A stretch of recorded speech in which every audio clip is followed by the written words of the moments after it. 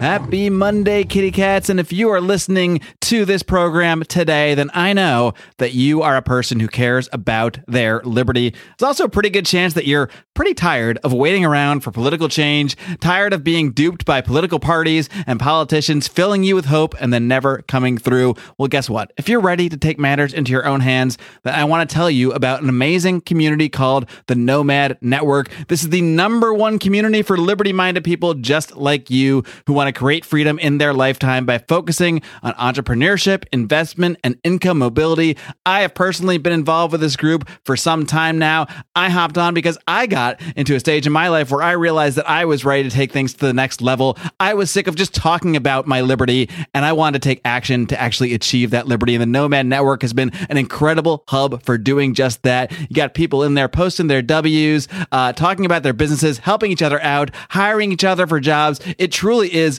an amazing network. It is a little bit of that building the arc that we talk about so much, building that next pathway, building that community so that we can thrive while the rest of the world just burns around us or does whatever it's going to do. Whether you already have an existing business idea or you just want to network with like-minded people, the Nomad Network is the place for you, and you can join for free right now by heading over to www, and you do need the www, by the way, www.nomadnetwork.app/lion, no S, lion. Take control of your own future. Seize your own liberty. Join the Nomad Network today.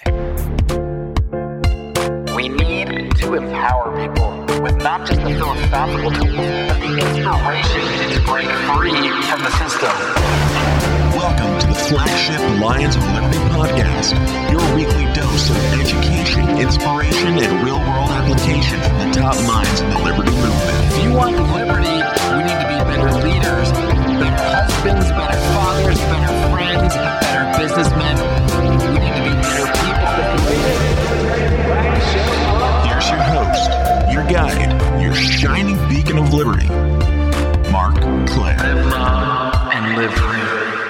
Bienvenidos, kitty cats. Welcome back to the flagship Lions of Liberty podcast. I had to mix in a little Espanol there because I am, in fact, out of Los Angeles. I am currently in Mexico. I'm not going to go into all of the details that led to this, well, I don't want to say predicament because it's certainly not a predicament. It feels amazing. It feels amazing to be out of Los Angeles. I would like to say to be away from everyone wearing masks everywhere, but I'm not going to lie to you. Masks are very prevalent where I am in Mexico City, even though we don't have the same kind of restrictions or really any restrictions that come from the government level, although there are a lot of still restrictions inside of stores. I say restrictions, but you can go in fine. You just, have to wear the masks inside stores. You often get your temperature taken on the way in, stuff like that. So I'm not going to sit here pretending that I'm currently in some COVID-free, fantasy world here, but it definitely has a very different vibe than Los Angeles. And that's, as someone who's been back and forth between these two places overall, I can say, as far as the population goes, yes, it certainly exists here and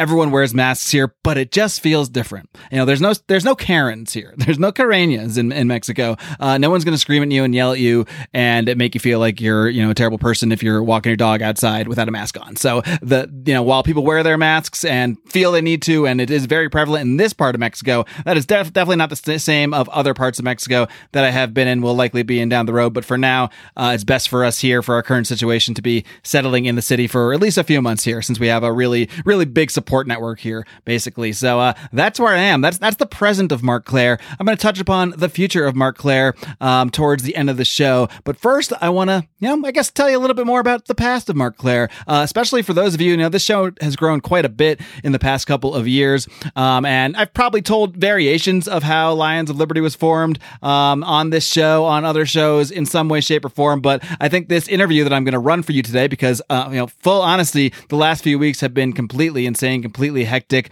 And I'm again, even while I just moved from Los Angeles to Mexico City, I'm actually tomorrow moving from Mexico City to Mexico City. We're moving from one part of the city to another. So, luckily I was able to get ahead for the last few weeks while I had a lot of hectic stuff going on, trying to liquidate my place in Los Angeles, where I still will be in and out.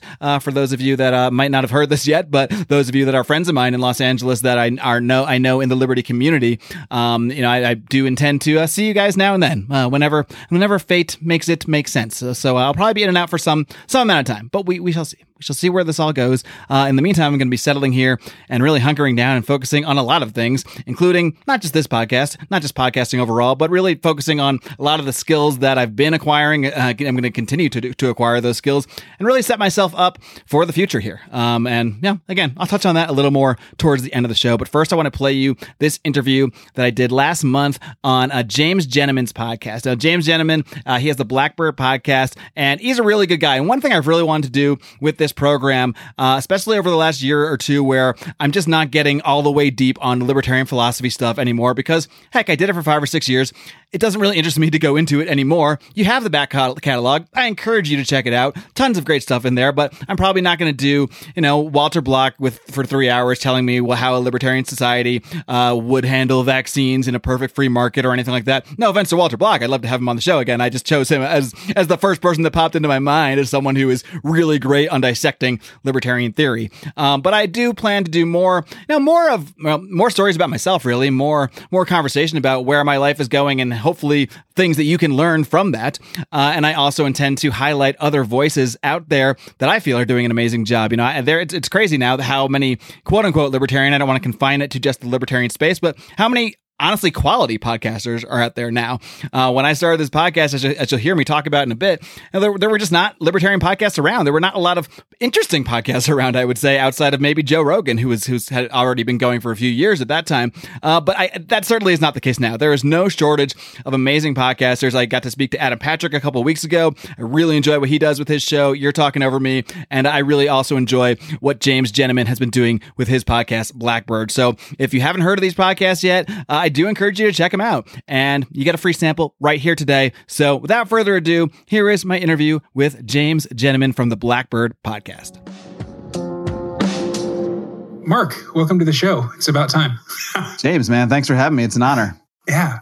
Okay, cool. So actually, you were one of my inspirations. I think I emailed you before I even started Urban Agorist, the original iteration of this show. So, thanks. You, Tom Woods, and Pete Quinones are my holy trinity, I guess. Well, awesome. That's a hell of a group to be yeah. Lumped in with. So I'm absolutely flabbergasted by that. Thank you. Obviously, Tom Woods would be the father, which would make you maybe the son, even though you predate him in the podcast sphere. Huh? Thank you for mentioning that, so I didn't have to. Technically, I started. I think it was 3 weeks before Tom. I put out the first Lions of Liberty, and I was like, "All right, this is it. I'm going to be the man. I'm going to be the guy that has the libertarian podcast." And then I see an ad for the Tom Woods Show 5 days a week. I'm like, "Oh God, okay, he's got a leg up on me on this one." But you know what? I'm going to do it anyway. I already got the logo made. I already bought this equipment, so I'll just soldier on here. And he's done pretty well for himself, that old chap. So you were talking before we actually started recording that did Lions of Liberty start out as a blog? Mm-hmm. Yeah. Basically, it started. Well, really, if we want to go before that, it started as an email chain with a bunch of friends of mine who all went to Penn State. That's where the lion ended up coming from. The Nittany Lion is the mascot there at Penn State. So, it started because I started badgering my friends about Ron Paul in 2007, 2008. I had been reading Ron Paul's writing since 99 or 2000. Wow. I'm really aging myself here. But that's when I got into his writing through a friend of mine, Howie Snowden, who's kind of a recurring guest on our group of podcasts. But he first got me into Ron Paul one day. We were drinking late at night, and he used to be a congressional page when he was in high school in Congress for a Democratic congressman. But all he would ever talk about his time working in Congress was how cool it was when he got to listen to this guy, Ron Paul, give speeches give speeches on the floor. He said he would go into his office sometimes, he would talk about liberty. And I was just like, this is so strange. This guy I'm hanging out with is talking about this 70-year-old congressman that he thinks is pretty cool. So I'm like, well, whatever. I like this guy. He seems fun, and maybe he's right. So I started reading his column at the time, which was Texas Straight Talk, and it really stood out to me. The biggest thing that stood out to me was that most of these columns were criticizing Republicans, and this is when, prior to that, my only conception of politics. I mean, I grew up riding in the car with my dad. He would always listen to talk radio of some kind, usually conservative talk radio, Hannity, Limbaugh, all that stuff. And that was my conception of politics, was the Republicans believed these things and Democrats believe these things, and they just go after each other. But here was someone who was a Republican, and almost everything he was doing, this is in the George Bush era, so that's the party that was in power, was almost entirely critical of the Republicans, of the president, of the things he was doing and how they went against the principles of liberty. And that was the first time I really saw someone that was filtering politics through an actual deeply held belief, not just through this Republican Democrat system. And I had never even seen it looked at that way before. So that's what just stood out to me so much before I really even began to understand and adopt the philosophy more. Just that fact that he was so critical of his own party made me say, all right, this guy's something different at least. He's at least doing something genuine to him, if nothing else. And I think that's what opened me up to just the ideas overall. The fact that I knew that no matter what his beliefs were, I was pretty sure this guy believed them, because it wouldn't make any sense to lie and go against your party. If anything, you're going to lie and pretend that you agree with your party to ascend in politics and that sort of thing. So that's kind of where it really started. But then, because 6 or 7 years later, when he ran for president, I was really primed for it, because I had been reading his work for all these years and really did the deep dive on libertarianism in between, the Rothbards, the Hayeks, the whole deal. So when I saw that he was running for president, I was just like shaken out of my stupor. I was like, what? This is happening? Like, okay, like he's not going to run for president. He's not going to win or anything, but I'm interested. I'll check this out. And then when, I don't know if it was the first debate, it was one of the first couple when he had that Rudy Giuliani moment, and I like jumped out of my chair, and I could not stop sharing that video with people and many other Ron Paul videos. And I could not stop talking about Ron Paul. And through that, many of my friends who I would drink with and hang out with at the bar, two of those friends were friends of mine from college. And they're the two of the friends that got the most interested in it. Those are the friends of mine that would go on to become my fellow Lions Liberty, Brian McWilliams, John Odermatt. And through that, we started just kind of talking about this stuff on an email chain.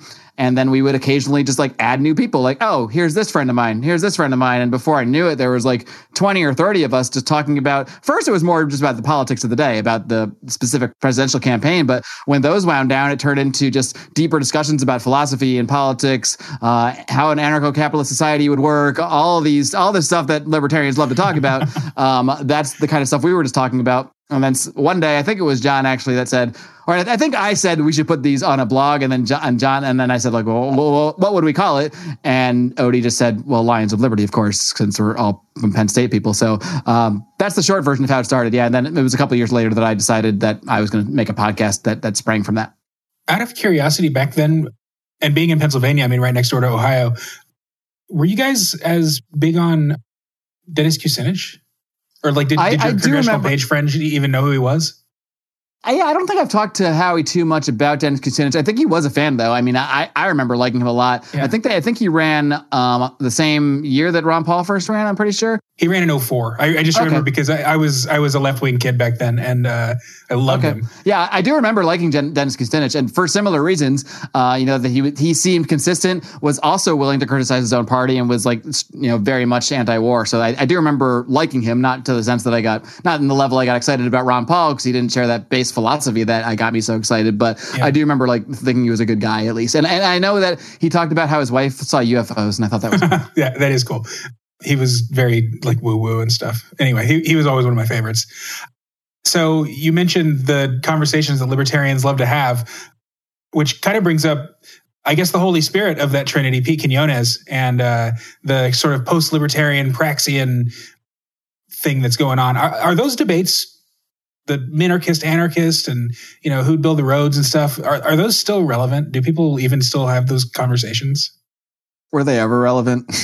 That's a really good question. I don't know if they were ever relevant. I know that we really enjoyed having them, and libertarians felt the need to have them. And, I've always been one that I really feel that like asking the question why is the most important thing. And I think that whether we're talking about a philosophy or a course of action, we should always be asking that question why, not just of other people, but of ourselves.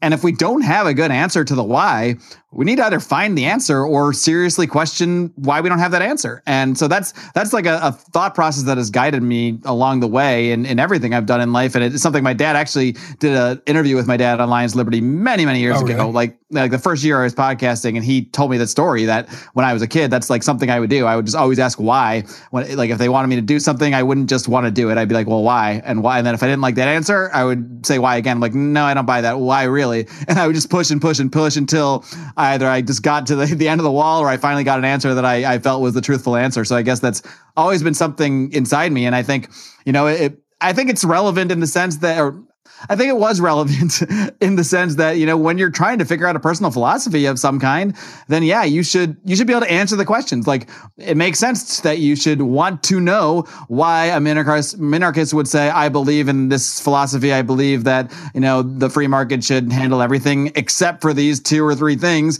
You should be able to say why that is. And some minarchists can say that. And I'm in the camp that would say that if you follow that to its logical end, you're going to hit a wall there and you're not going to really be able to get to the end of that conversation. But yeah, I mean, as far as me personally, like, it's not really a conversation I'm interested in having anymore. I mean, these are the type of things I really got into for the first, I don't know, 4, 5, 6 years of Lions of Liberty. I mean, I started it as a show to dive into the philosophy because there wasn't anybody out there doing that at the time, as crazy as that sounds.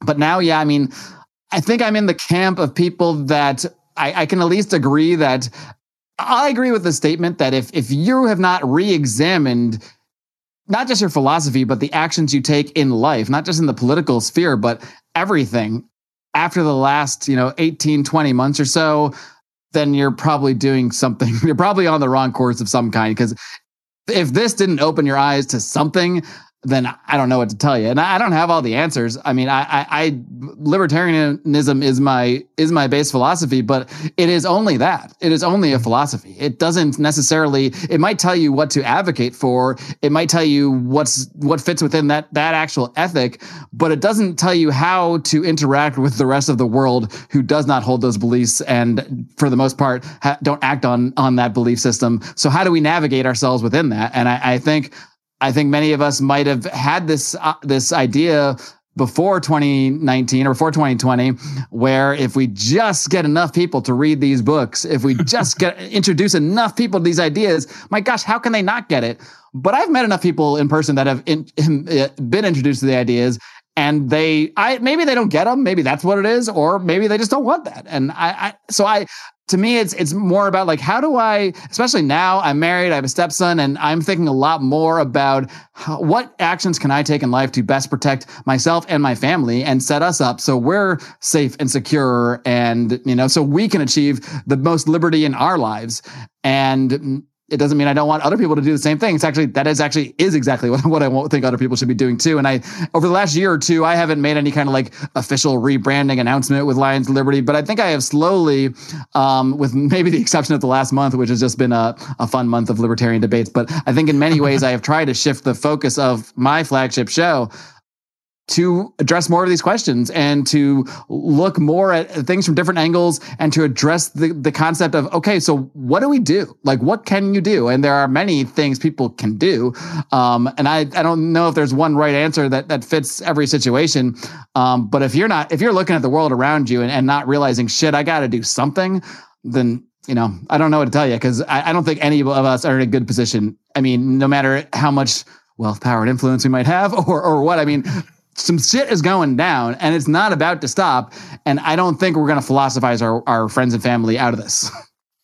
Yeah. And that wealth, power, and influence thing, that's Jason Stapleton's podcast and his sort of driving force, I guess. I actually just joined his mentorship program. So I'm really looking forward to kind of digging into that and seeing where it takes me. Yeah, I'm a big fan of Jason. I like him a lot. We actually connected way back in, I want to say like 2015, 2016, maybe even before, somewhere around there. He actually reached out to me we did an interview on Lions of Liberty, and I think he did a couple ads on Lions of Liberty when he was first starting out. And then later on, he got bigger than us, and we bought ads on his show. Yeah, and and then we bought ads on Part of the Problem, and there was like a little bit of like 2014, 2016 area where there was like Dave and Jason that were both kind of blowing up at the same time. We were rising as well, not on the same level as either of those champions, but I think it was a real time when a lot of people were learning about these ideas. I think really the 2016 election, a lot of people were so turned off by both Trump and Hillary that a lot of people were looking for alternatives, because that was really a big growth period for us. It's when we went from, just looking at this as only a hobby to looking at it as, okay, maybe this is something that could be like a hobby that pays for itself, or that gives us a little something that we can put, justify putting a little more time into anyway. And that's kind of where we still are now, but we are in a much better position as far as that goes than we were like 4 or 5 years ago. I don't even remember the question I was answering. I don't think I was answering a question. I was just going. I think I mentioned Jason Stapleton. So yeah, there you go. Actually, yeah, and you guys just did a Libertarians in the Living Room drinking liquor with him too, right? Yeah, Brian did one with him and Michael Bolden because they both, well, Jason's actually in the process of moving out, but yeah, they both did live in downtown LA. Cool. So how did you become like the official libertarian debate moderator not named Gene Epstein? That was a great question. It happened to me. I didn't like seek it out. It just kind of happened. I think it first started, I was doing debates like back in like 2016 or so. I started to get people within the Libertarian Party who reached out to me, like people that were running for office, either in the party or like, inter-party elections or, just running for office in general. And eventually leading up to like the 2016 convention, I think it was 2016, 2018. I don't know. I got all these years confused, but somewhere around that time, I got to know a lot of those people that were running for office and running for various positions. And then after I interviewed a few of them, and then it was like time for debates to happen on this stuff, I just kind of decided like, all right, maybe I should host debates with some of these people that I've met and let them kind of duke it out on my show. So that's when I first started dabbling into debates. But then it was really last year that the debate thing really took off, because that was when there was a little bit of an online, well, it's kind of always ongoing, but there are some people, I don't know if you know this, James, there are some people in the Libertarian Party that do not like Dave Smith at all. Oh, really? And are not fans of him, and are very vocal in saying that. One of those people is named Andy Craig, and I will give credit to Andy Craig because he is part of the reason this thing started. He actually approached me because our mutual friend, Chris Spangle of We Are Libertarians, I think is an awesome guy. He said, you know what, you should have, if you want to hash this thing out with Dave, you should go on Lions of Liberty. You should reach out to Mark Claire. He's fair, what have you. And so Andy reached out to me and said, hey, Chris says you'd be a good person to host this debate, and I'm willing to do a debate with Dave. I think Dave, I don't remember if Andy reached out first. They might have both reached out to me around the same time, but they both agreed that I should be the one to host the debate. I did. That episode blew up. I think it's not our number one. I think it's like maybe the number 2 or 3 most downloaded Lions of Liberty of all time. It's pretty up there though. So that one blew up. So then I said, oh, I guess people like when I do these debates, especially when it's a debate with someone hating on Dave. Yeah. So we did another one with Archie, who you may know. That one did really even better. That one like blew up too. And it was like, oh, this is really interesting. And then I realized I kind of liked doing that. I kind of just enjoyed, maybe it's laziness too. I just like the fact that I can kind of set 2 people against each other and kind of, put my arms up and just watch the thing unfold, try to rein it in a little bit. Although I'll be honest, that Andy Craig debate, I didn't really rein in at all. I kind of just let it happen. I kind of just let the cars, pile up against each other. But yeah, that's kind of where it started. And then since then, I'm always kind of thinking of debates, and whenever I see there's been memes out there like I don't know, there's that meme of the guy like when the big black guy in the yellow suit like peering around the tree, puckering his lips. So that there's memes like, oh, Mark Claire seeing libertarians argue on Twitter. Like whenever I see people arguing, I just I'm like, oh, maybe this could be a debate. So yeah, it's something I like doing, and then so much so that I decided to dedicate all of August to debates. So I've so far hosted 4 debates. I've got 1 more left that'll be airing next week on Lions of Liberty. So it's something I enjoy doing, and people seem to want to come to me to do it. So who am I to argue with the market? That's pretty fantastic. I'm guilty of joining your Patreon and then unjoining it for each of those Dave Smith debates. And I was like, man, I keep like giving him money and then ungiving him money. So I finally ended up just subscribing to Patreon for a full year, and I'm going to get all of your debates as soon as they drop. No promises on next year. Although hopefully, if this Jason Stapleton thing works out, I'll just fund your entire show, huh? This is a great plan. I love it. So I heard you on Thad Russell's podcast a while back. It was a few months ago. I was on Thad Russell's podcast? I think so. Or was he on yours? He was probably on mine. I've never been on his show. I heard you and Thad Russell talking. Unless I just totally blacked it out. But yeah. I heard you talking to Thad Russell on someone's podcast, and you were talking about how you were starting to even question the title libertarian. Is that still kind of, are you still in a state of flux there? Yeah, I think I was talking about it more in like a marketing sense. Mm-hmm. And his point, which I think is a good one, is that, and this is kind of his point with labels in general, is that, when you have that label out there, you're signaling to certain people like what you are. And some of those people are people I want them to think that. I want them to see liberty and think, oh, this is the place I want to go to hear about this stuff. But a lot of people see that same label and it doesn't mean to them what it means to me. So like a lot of people are going to see liberty or libertarian and because of the way things are, they go, oh, liberty, Republican, Trump, racist. Okay. And like suddenly you're a Nazi and you're like, what happened? At the end, that's something we've talked about internally in Lions of Liberty. We're discussing like ways we can slightly rebrand. Like we don't want to change who we are necessarily, but I think just the way we present it and we're currently having like discussions about how we can do that. And it's kind of a tough spot because Lions of Liberty does have so much brand equity in like the Liberty world because we've been around so long. I mean, anytime there's like, questions out there about what are the libertarian podcasts. I mean, you always see Lions Liberty in the mix there. I mean, people know who we are. So you don't just want to throw that away. But I do feel in some ways like we've reached almost everyone we can reach maybe with the current kind of where we are. I think at least we're reaching out to the same niche over and over and over. And that's great. We get a lot of great feedback. We have a lot of Patreon supporters, but like, are we really reaching other people? Are we like expanding our reach? Are we bringing in people that wouldn't have necessarily, jumped into this when they just see the words liberty or libertarian podcast? That's just one thought process. Cause my other thought process is, oh, well, because you're not going to reach everybody and you're not, especially with a podcast. It really is about niching down.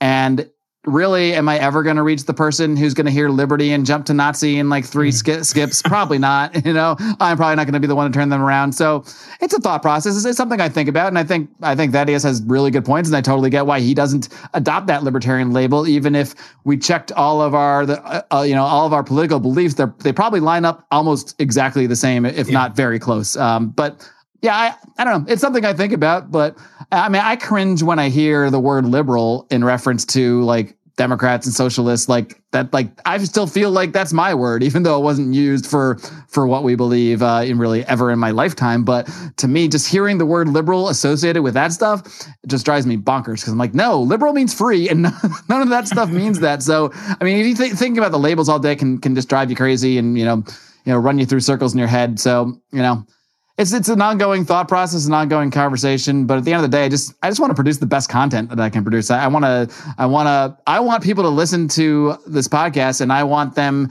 to think what I think when I listen to other podcasts that really inspire me.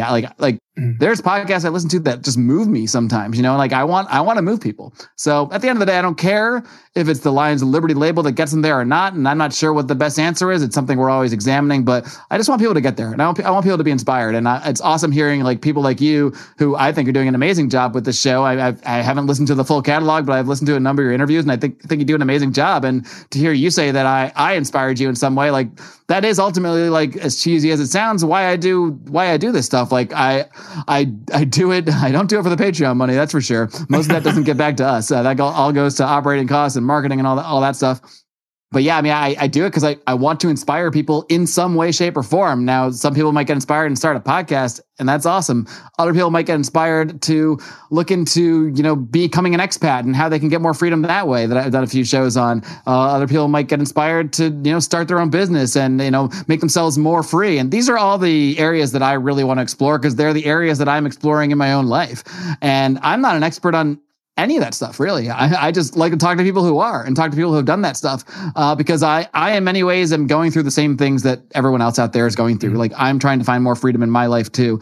And at some point I had to ask myself, like, how much can I just sit here talking about the philosophy of liberty if that's all I'm doing? If I'm just talking about the philosophy of liberty, but then I'm going to my normal job, not doing anything different, not preparing myself in any way to have any more freedom in my own life, well, then I'm kind of a hypocrite in that point. Maybe not a hypocrite, but I'm not fully living out the things that I'm preaching. I can believe in a philosophy, believe in the non-aggression principle, but if I'm just sitting here believing in it and talking about it, and it's not influencing the way I act in my life, then I'm not doing my job. So to hear that other people actually can listen to my podcast and then take some sort of action in their lives, that's amazing. And that is ultimately, why I do it. Well, that's one reason I do it, guys. That's one reason that podcast. But another reason that podcast is for the perks. And one of the perks is that we get amazing sponsors. And sometimes those sponsors send me free stuff. And that is the case when it comes to our friends Carlos and Vanessa Abelar of Paloma Verde CBD. Yes, that is Verde, not Verde, Brian McWilliams. But these guys are awesome. They sent me a ton of free stuff. You might have heard Brian complaining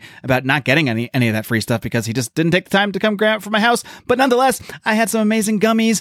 Some of these Sal's, man, like I'm getting up there, guys. I've got a Fruit Creeks cricks and cracks, however you want to say it. And these salves, man, I am no joke. These CBD salves have done wonders when I just rub them there into those tough spots on my neck. Truly incredible stuff. The only negative is the gummies are so delicious. Sometimes it's hard not to just sit there and eat them all at once. I wouldn't recommend doing that. They're probably a little too pricey to be eating them all in one sitting, but I do recommend a couple at night, helping you relax. Maybe even sometimes take one before a podcast just to chill out a little bit. Again, CBD comes from the cannabis plant, but it does not get you high, but it does have amazing restorative qualities for joints. Helps me particularly with insomnia, which I battled through the years. And I can't speak highly enough of Carlos and Vanessa Ablar. Great people, libertarians, fans of the show. These are the kind of people you want to help and support. So I urge you to head over. If you are a fan of CBD or been thinking about trying it, please do head over to PalomaVerdeCBD.com. Use discount code ROAR to get 25% off. You did not hear that incorrectly. 25% off your order, any order over $75, and you get free shipping with that. What better deal could you ask for? You get some amazing CBD products. You get to help some amazing people. You get to help your favorite podcast or this podcast, whatever, either way. And you get a huge discount and free shipping. I mean, I don't know what else to tell you. PalomaVerdeCBD.com. Don't forget discount code ROAR for that massive discount. Speaking of like content creation and the things that you do, you've also got this great comic book podcast. It's sort of it's sort of your other project. Talk a little bit about that. How did it start? And what do you do there? Yeah, so the origin story of this, how deep do I want to go back on this one too? Like I was huge into comics when I was a kid. Probably when I was like 11, 12, 13 years old, I started getting into comics, was huge into Spider-Man, X-Men, Batman, all that stuff. And then got super excited by the launch of Image Comics. I just became a diehard comic fan. Like any job I got, like I used to mow lawns. I used to wash people's dogs. Eventually I worked at Carvel for a summer. It didn't matter what I did. If I got $1, that $1 was going to comic books. And maybe that's why I didn't have a girlfriend in high school, but I like all my money went to comic books. It's the only thing I cared about spending money on, except for sometimes renting like movies or, wrestling videos or something like that. But most of it was comic books. Like I have a huge comic book collection that's still at my parents' house in Connecticut. But sometime in my early 20s, kind of like it started to fade away a little bit in college because I got into, drinking and partying and all those things. But really a little bit after college, when I got into like real life and moved to Los Angeles, is when I started fading away from a lot of that quote unquote kid stuff. Like I stopped watching. I didn't really watch professional wrestling too much anymore. I didn't really read. I kind of faded away from reading comic books or even thinking about them at all. But then about 10 years after that, I'm not even sure how it started, but somehow I got like way back into all that stuff all at once. Like I spent 10 years. I kind of call it my dark period, my nerdy dark period, where I didn't maybe it's coincided with the fact that those are the times that I was like insane on the Liberty stuff. Like I put so much into reading like all the Rothbard books, Mises, like Human Action was probably took up a year of that, like I read so much. And I think it was almost like a reaction, counter reaction thing. Like I went from just kind of, comics, wrestling, all that stuff where I don't need to think too hard about it. Although that's not necessarily true about comics sometimes. But, and then got deep into all this philosophy and deep reading. And then I think at some point my brain was like, you got to do something else. I can't just read about libertarian philosophy all the fucking time, please. So then I started to kind of rekindle that passion particularly for comic books in like 2013, 2014. And I started to go back and read a bunch of stuff that I used to be into. I kind of, found some of the newer comics that were out at the time, like The Walking Dead, Invincible, both of which have become kind of pop culture hits as well. And I really rekindled that passion for the medium. I think it's just an amazing, unique medium. And I probably have been back into that for 6 or 7 years. And then when the pandemic hit in 2020, I was in Mexico with my then girlfriend, now wife, just kind of riding the pandemic out for a few months. And, I really wanted to focus on like my skills, starting new projects and that sort of thing. But I also really wanted to read more comic books since I had all this time. And I was thinking, well, how can I justify reading all these comic books while I really should be putting time into productive things? And then I said, what if I make reading comic books one of those productive things? Everybody wins. And I kind of was brewing this idea in my head.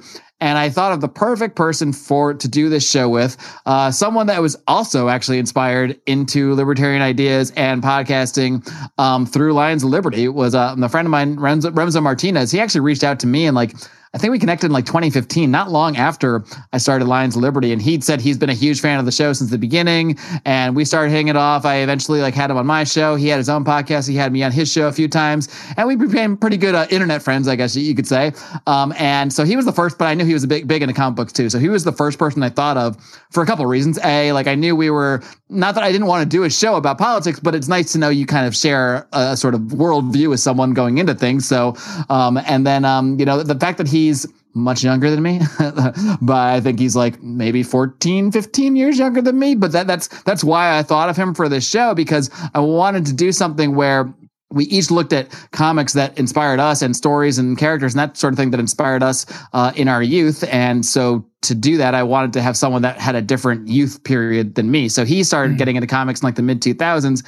I was the early 90s. So we have really different things that, inspired us at the time, different things that influenced us. There's a lot of stuff that I read growing up that he never got a hold of. A lot of stuff that came out because actually when he was getting into comics was in that dark period that I mentioned too. So like a lot of the stuff that he brings up to read, I don't even know about. So it's a way for me to get to like read stuff that I didn't read about, also to revisit stuff that I used to love, while hopefully introducing other people to that stuff. And, because I just, it's a medium I'm so passionate about. And I think it's a medium almost anybody can really love if they give it a chance. I think a lot of people just have like a stereotype in their mind of all comics are just, cheesy guys in tights doing cheesy stuff. And that is a large part of comics, but it's not all of comics. I mean, comics is simply a medium.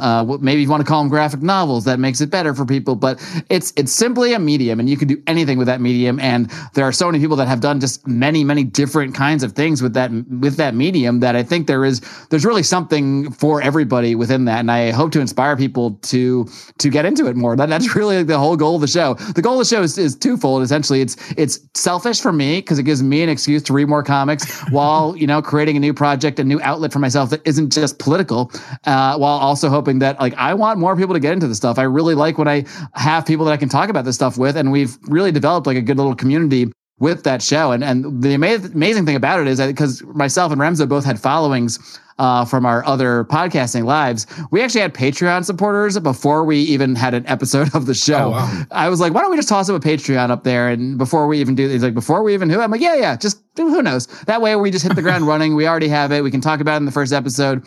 And before the first episode, one of our his name's Anthony Meyer. We call him Prime Meyer because he's our very first patron.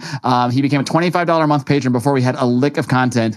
And that was just so refreshing because before we even started, I knew, all right, well, our podcast hosting is covered. Like we've already got a few expenses covered before we've even done anything. And that was just so awesome. And I don't think we've lost a patron. Maybe we've lost maybe one patron out of, almost, 30 or so that we've gotten over the last year or so. And, a lot of podcasts don't even start a Patreon in the first year. They're just trying to grow and build their base. Yeah. So the fact that we had the ability to do that because we had other, if we just launched from scratch and no one heard of us, we probably wouldn't have been able to do that. But, just to know that when people really like you and like what you're doing, that's ultimately like what podcasting is. It's like it's pretty much the most personal medium that there is out there because especially, if you do a podcast even like once a week for say an hour, and someone listens to that show for a year, they just spent 50 hours with you for a year. I don't spend 50 hours with any human being except for my wife. There's no one else I spend that much time with in the course of a year, unless you count people I podcast with maybe. So that it's a really personal medium. And if people dedicate that much time to listening to you, they like you. They're going to like you or else you're not going to be able to spend that much time with you. And when someone likes you and they want to see you succeed, they're going to support your projects. And that's something that I was just like, so not stunned by. I in some ways expected it, but it was just really nice to see that people wanted to support us based on my past quality of work, based on their feelings about me, and we're willing to support something that they haven't even heard 1 second of audio from. And I hope we do our best to live up to that because I really enjoy doing the show, and we've gotten great feedback on it. It's still really small, it's still real. We're really definitely in that very, very early growth stage, but it's one of the best projects I've ever been involved with because all the time we get messages from people that are like, thank you for doing this show. Like I've had messages from people that say like I've lost my job. job. I've been like depressed lately, and this is the one thing that I can turn on every week that pulls me out of everything else going on in my life, that actually makes me feel better. Like the fact that I could be helping someone's mental health. I mean, that's just like amazing. You know, there's people that spend thousands of dollars on therapy and drugs and don't feel any better, but people tell me they feel better just by listening to us. I mean, that's just like, you can't put a price on that. That's so cool. I've never read a comic book in my life, but the Victim's Journey episode that you reposted on Lions of Liberty. No, that was actually just a Lions of Liberty episode. Oh, was it? Okay, I thought that was a repost from the... We occasionally it comes up in some way, shape, or form, but we generally we want to stay away from like political stuff on that show. Oh, okay. So even cultural political stuff. Yeah, well, that's the thing. Sometimes that's what I'm saying. Like sometimes it works. We want it to work its way in naturally. Like we don't try to make it political, and we don't try to like really put our politics out there. But when something comes up, we give our honest opinions on it. So that it's kind of like, you know, it's in there. You know, if you listen to it, you would hear the libertarian stuff. But people that aren't, I don't think would be turned away by it either. You know, it's not so overt, but it's there. It's certainly there. But yeah, I mean, that could have been because I don't think that episode was particularly political either. It's really just talking about this concept that it's not about, you know, what political philosophy you hold. It's just something that's happening in the culture. And, you know, it's an interesting concept, but yeah. Talk a little bit about it just because I brought it up and, I don't want the audience to be in the complete dark. So the Victim's Journey is basically sort of a morphing of the hero's journey, right? Mm-hmm. Yeah, so the hero's journey, if anyone's ever read Joseph Campbell, Hero with a Thousand Faces? Yeah, that's it. That's where he basically lays out this hero's journey, this story that we see all throughout pop culture and basically almost any story, especially the big blockbusters. If you really break them down, they basically follow this pattern, the hero's journey. You know, he goes off. I'm not going to say it exactly right, but basically a hero faces some kind of problem, has to leave his place of comfort, leave his zone, faces some challenges, has some kind of death or transformation, and returns and, you know, brings happiness and prosperity to people at the end, basically. The victim's journey is this kind of thing that has crept its way into the culture that has begun in many ways replacing the hero's journey. So you can look at, I think one of the big ones that we talked about in that episode was like Rey in Star Wars. And then the new Star Wars films. Now, she doesn't really have a hero's journey. Like, she starts off, you just meet her and she's got it. Like, she's just a master from step one and kicks ass and has no struggle really to speak of. She's just is great. And almost all of her successes are not necessarily due to something she had to overcome. It's usually almost always due to the failings of some stupid man.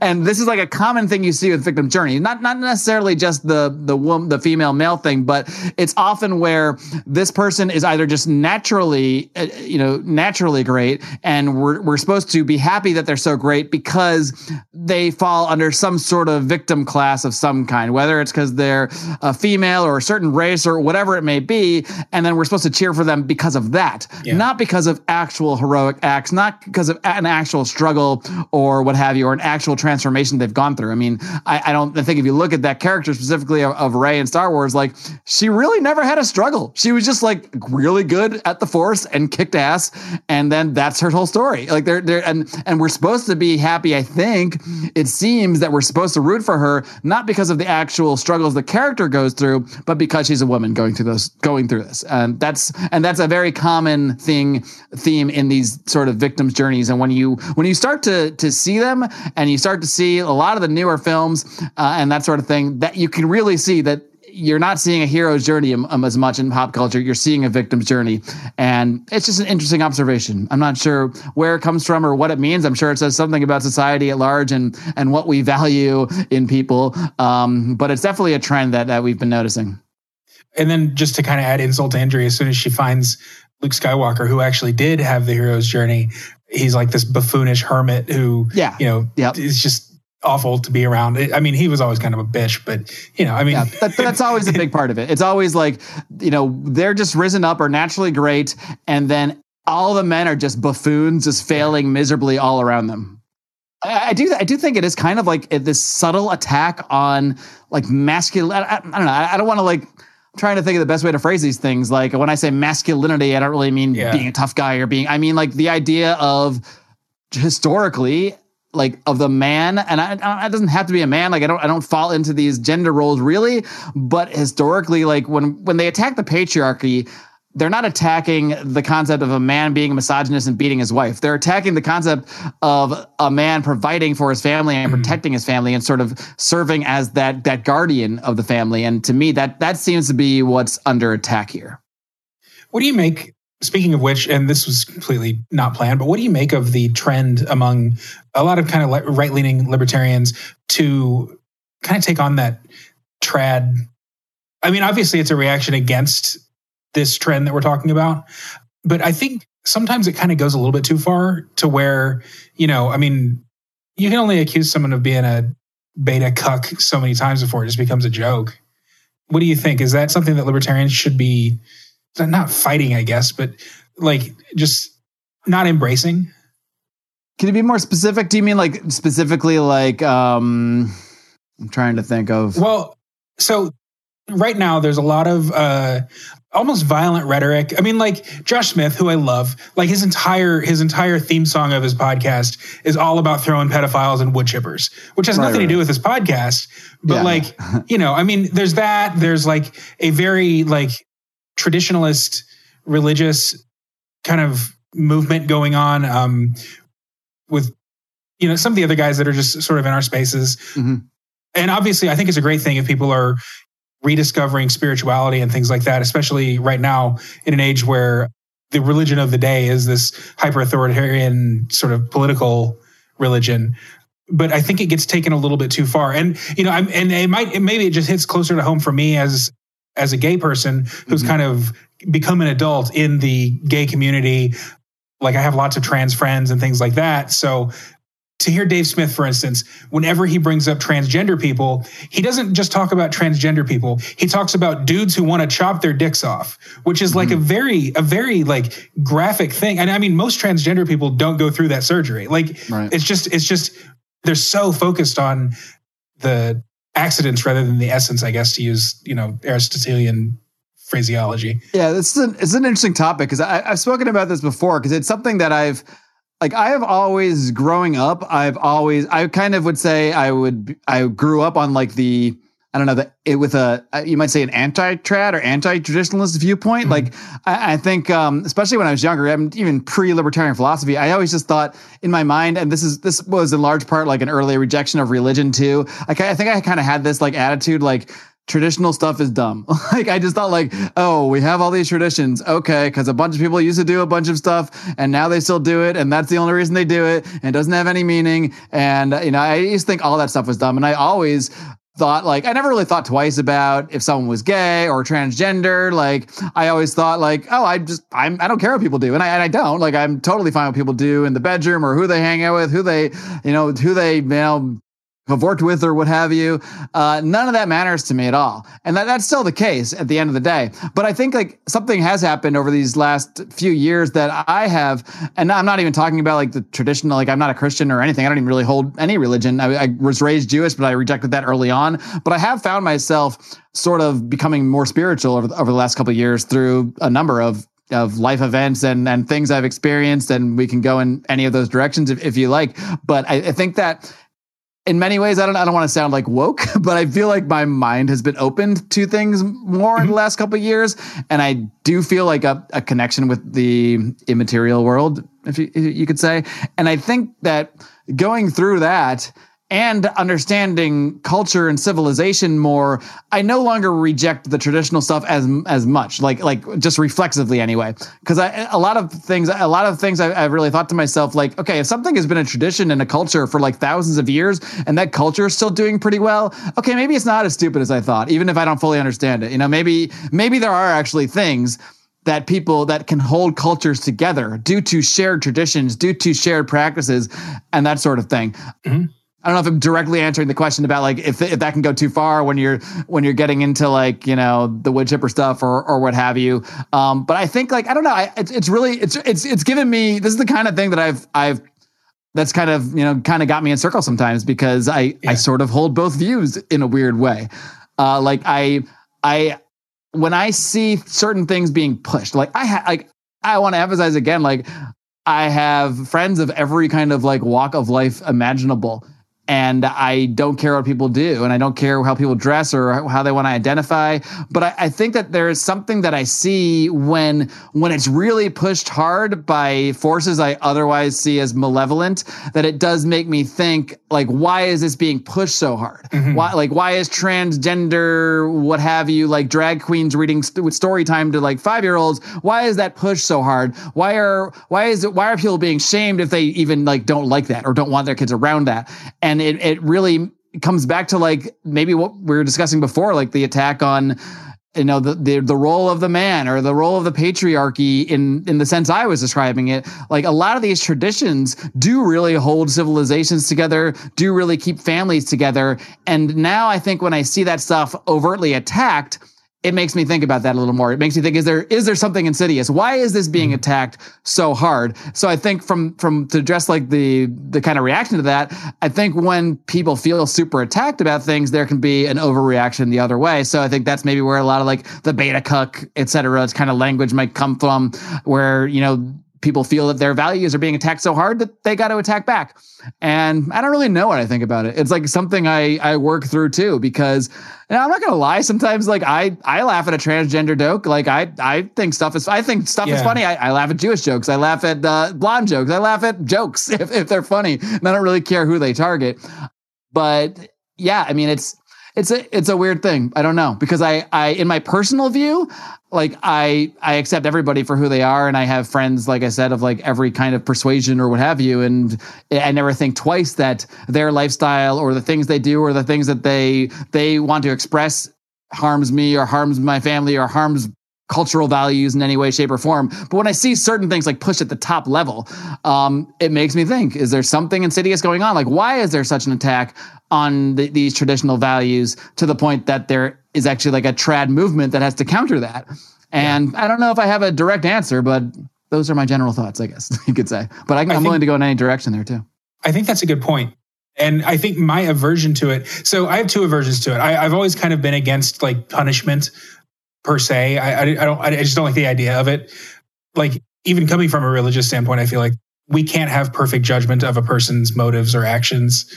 And so we shouldn't even try, is basically my point of view there. But then also I push back against the sort of authoritarian wokeness. Like, for instance, I have a new coworker. She's transgender, and when she started, everybody started putting their pronouns in their email signatures and stuff. And I was like, "Oh my God, come on!"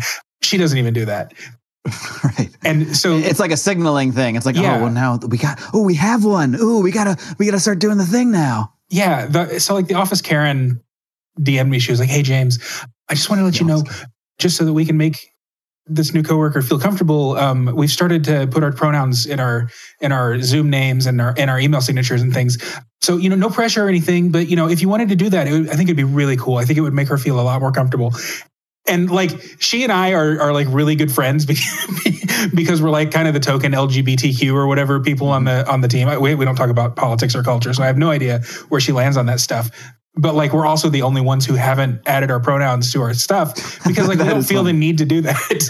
Yeah, it's like everyone else thinks that they have to do it for you. Yeah, but it's like, to me, that's just absurd. I mean, I don't care if someone wants to say I'm he, she, or zer, or whatever you want to say, but to think that everyone has to do that to conform to them, when more likely than not, that actual, like, I don't know, like anybody I know of that's, you know, that's transgender or what have you, they're never the ones that care about that. That's just from my personal experience. It always seems like it's everybody else that wants to signal to them something. But I mean, it's absurd. Like, I doubt you would want to, when you started working there, that you would be happy if everyone just started putting like Joe Smith heterosexual on their thing, and then you're supposed to put James like homosexual. Like that's, we don't need to start adding all these things into every aspect of our lives. We can just have them. We can talk about them if we want when they come up, but we don't need to like put this as like, this is part of my identity that has to go into every other part of my identity. If people want to do it, great, but more often than not, it's not the people that are actually like the victims, or I don't know what they're supposed to be. It's these other people that have taken upon this sort of what do you call it? I don't know. This white knighting kind of. Yeah, exactly. Yeah. But then on the other hand, when I see people in the libertarian movement, going like full on the other way with wood chippers and chop your dick off references and all that stuff. I'm like, I bristle at that as well. Yeah, so I can definitely see how that would be super cringe. Like, yeah. So maybe I'm just a natural contrarian. Talk about your spirituality. You said that you've kind of developed in that over the last some time, however long it's been. All right, guys, I did kind of trick you a little bit right there. That is what we're going to call a teaser. That is a teaser because I did get into, at this point in the interview, some stuff that was a little more personal, a lot more personal than I've ever really gotten on this or any podcast. And I do want to encourage you to listen to it, but I want you to go over and check out James Gentleman's podcast. I want you to go check out Blackbird. That's where you're going to get the last 15 or 20 minutes or so of that interview. I also don't want to go too far over an hour on this show and had some more stuff I want to talk about. So a couple reasons before it. But really, I just want to promote James and I want to promote Blackbird and I really enjoy what he's doing. And I think that you should go click on, at least give it a click, at least click around. And at the very least, go check out the rest of this interview by checking out episode 56. That is episode 56 of the Blackbird podcast. In the rest of the interview, I get into, like I said, a lot of more personal stuff, a lot of my sort of, I don't know, spiritual development, you might say. I do talk a little bit about my marriage and the circumstances surrounding that. That, of course, ties right into why I'm here in Mexico. So I have a little bit more of an update I want to give you, a little more things I want to discuss on this episode before I sign off. But first, I want to tell you about our amazing friends at Lorenzotti Italy. Lorenzotti Italy is the number one place for you to stop and order some fine, premium Italian coffees delivered right to your door in these neat little tins. And if that wasn't enough, you get to do so knowing you are helping a sponsor of this program. And if that weren't enough, you get to order using your Lions of Liberty discount code. That discount code is ROAR, and it gets you 10% off your order. So head on over to lorenzotti.coffee and use discount code ROAR for 10% off some fine premium Italian coffees. Yummy, yummy, yummy.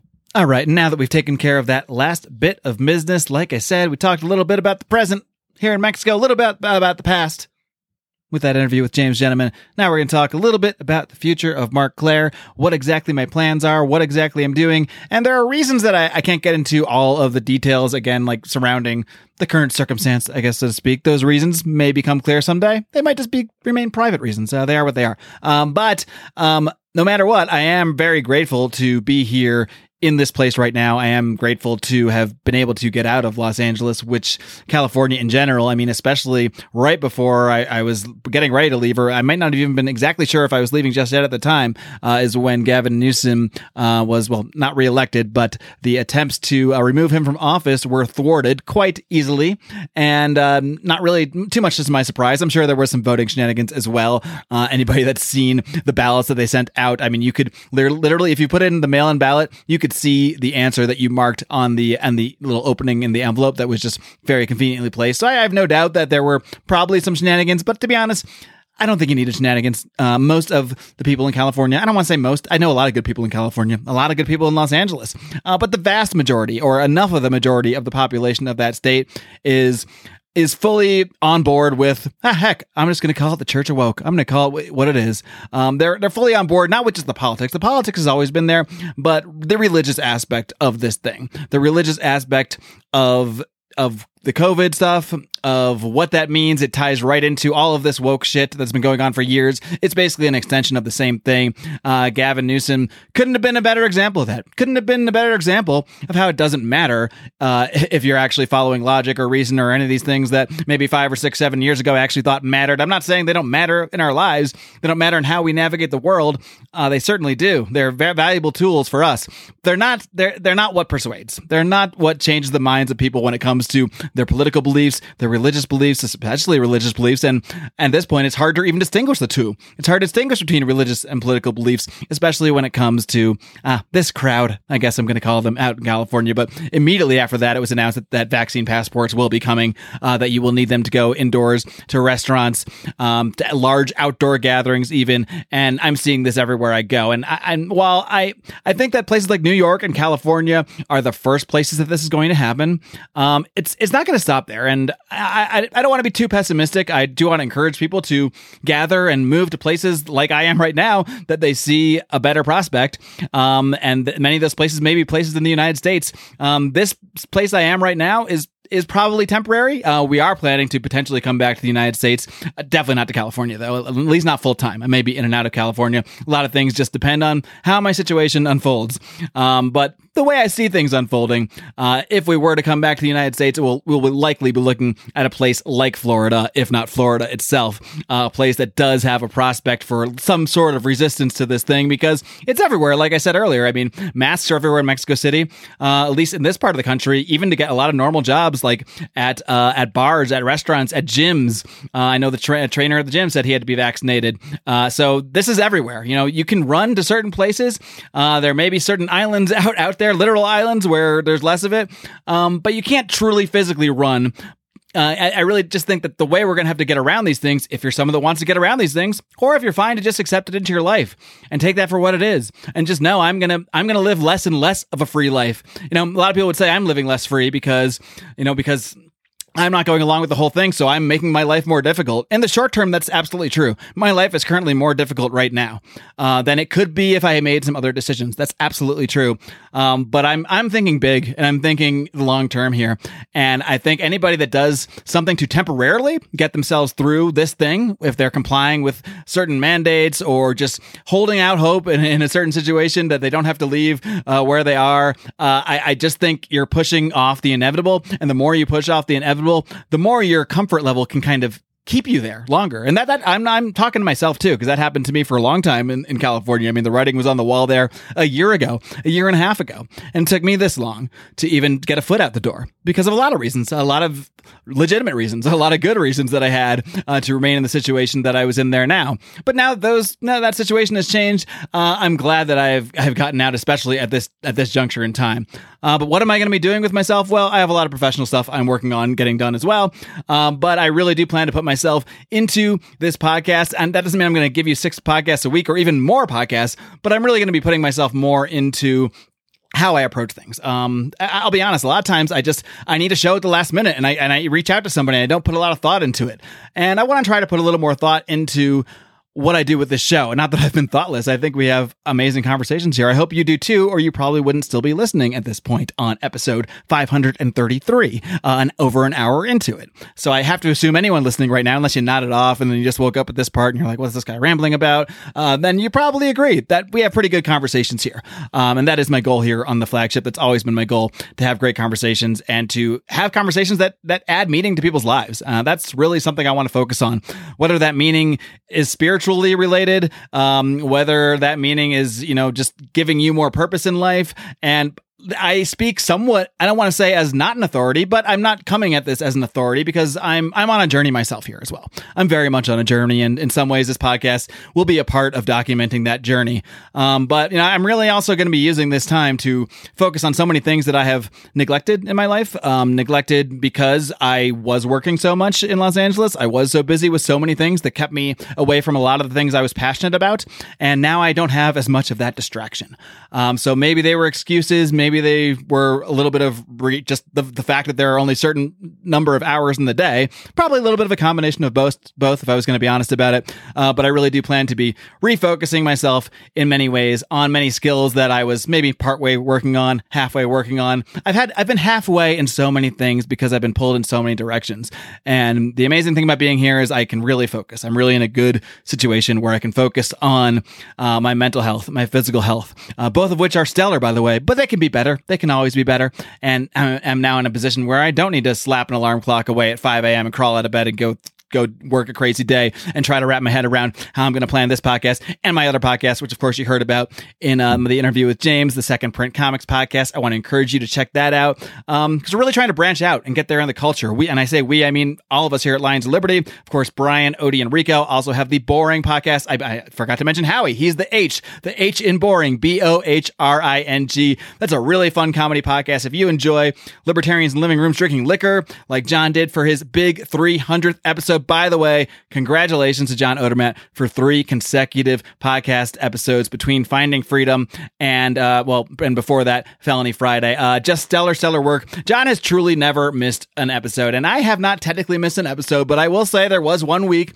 where I had an issue, and John was actually the one who saved me, and he posted an old episode with Tom Woods and added a little intro for me. So technically, I've never missed a week where I had a podcast posted, but I did miss a week once where I didn't actually, you didn't hear my voice. You didn't hear me live. You heard something that already ran, 3 or 4 years prior. That's the only time for me. So John really is the Cal Ripken here at Lions of Liberty. Of course, Brian has missed an episode because I filled in for him a couple weeks ago doing Electric Liberty Land. Had a blast doing that with Rico and our friend Dan Smots over from the System is Down podcast. Another one you should really be checking out there while I'm promoting other shows here, which may be to my detriment, but I don't really care. If you find other shows that I tell you about more compelling than this one, then go listen to those shows. I'm here to be me, to put out the best version of content that I can give you. And I really hope you continue to come back, as many of you have over the years. And of course, if you want to help us do this full time, couple great ways you can do that. Of course, you can just go over to lionsofliberty.com. You will find a donate area there. There's tons of ways you can contribute there for one-time donations through PayPal. You can also go to paypal.me/lionsofliberty. I do believe that's correct. And there are also many various crypto wallets you can send us a little chump change, a little crypto change to if you like. And of course, if you want to support us monthly, patreon.com/Lions of Liberty, or we now have a locals as well, lionsofliberty.locals.com. I know a lot of you don't like Patreon, so Brian and his good buddy Dave Rubin, they worked something out. They don't have to work anything out. You just go sign up. But Brian has become, somewhat buddies with Dave Rubin lately. He's been on a few of his shows, hung out with him a couple times.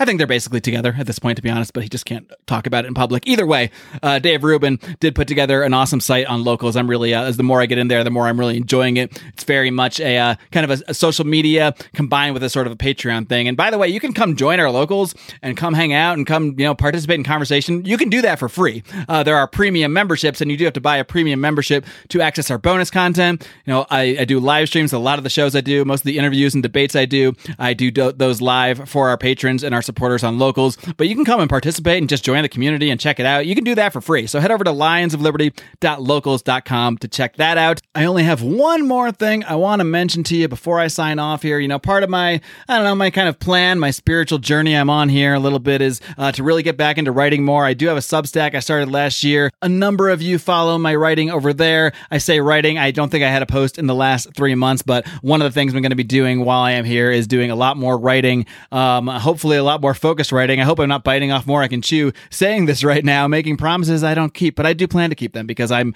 very much, I'm on a journey. What can I say? I'm on a transformative journey. So I'm sort of rebranding my Substack. It is now called Metanoia, and that is a word that I never even heard before, believe it or not. My wife heard of it. My wife from Mexico had heard the word before, but I hadn't heard it. So, but it's a word that really stuck out to me. I was looking for synonyms for sort of transformation and journey, and that word just stuck out. So if you want to go over to my Substack, it's still markclair.substack.com. It is now called Metanoia. I will be posting there much more frequently. And if you want to know what that word means, you can go check out my last post there. Make it simple for you.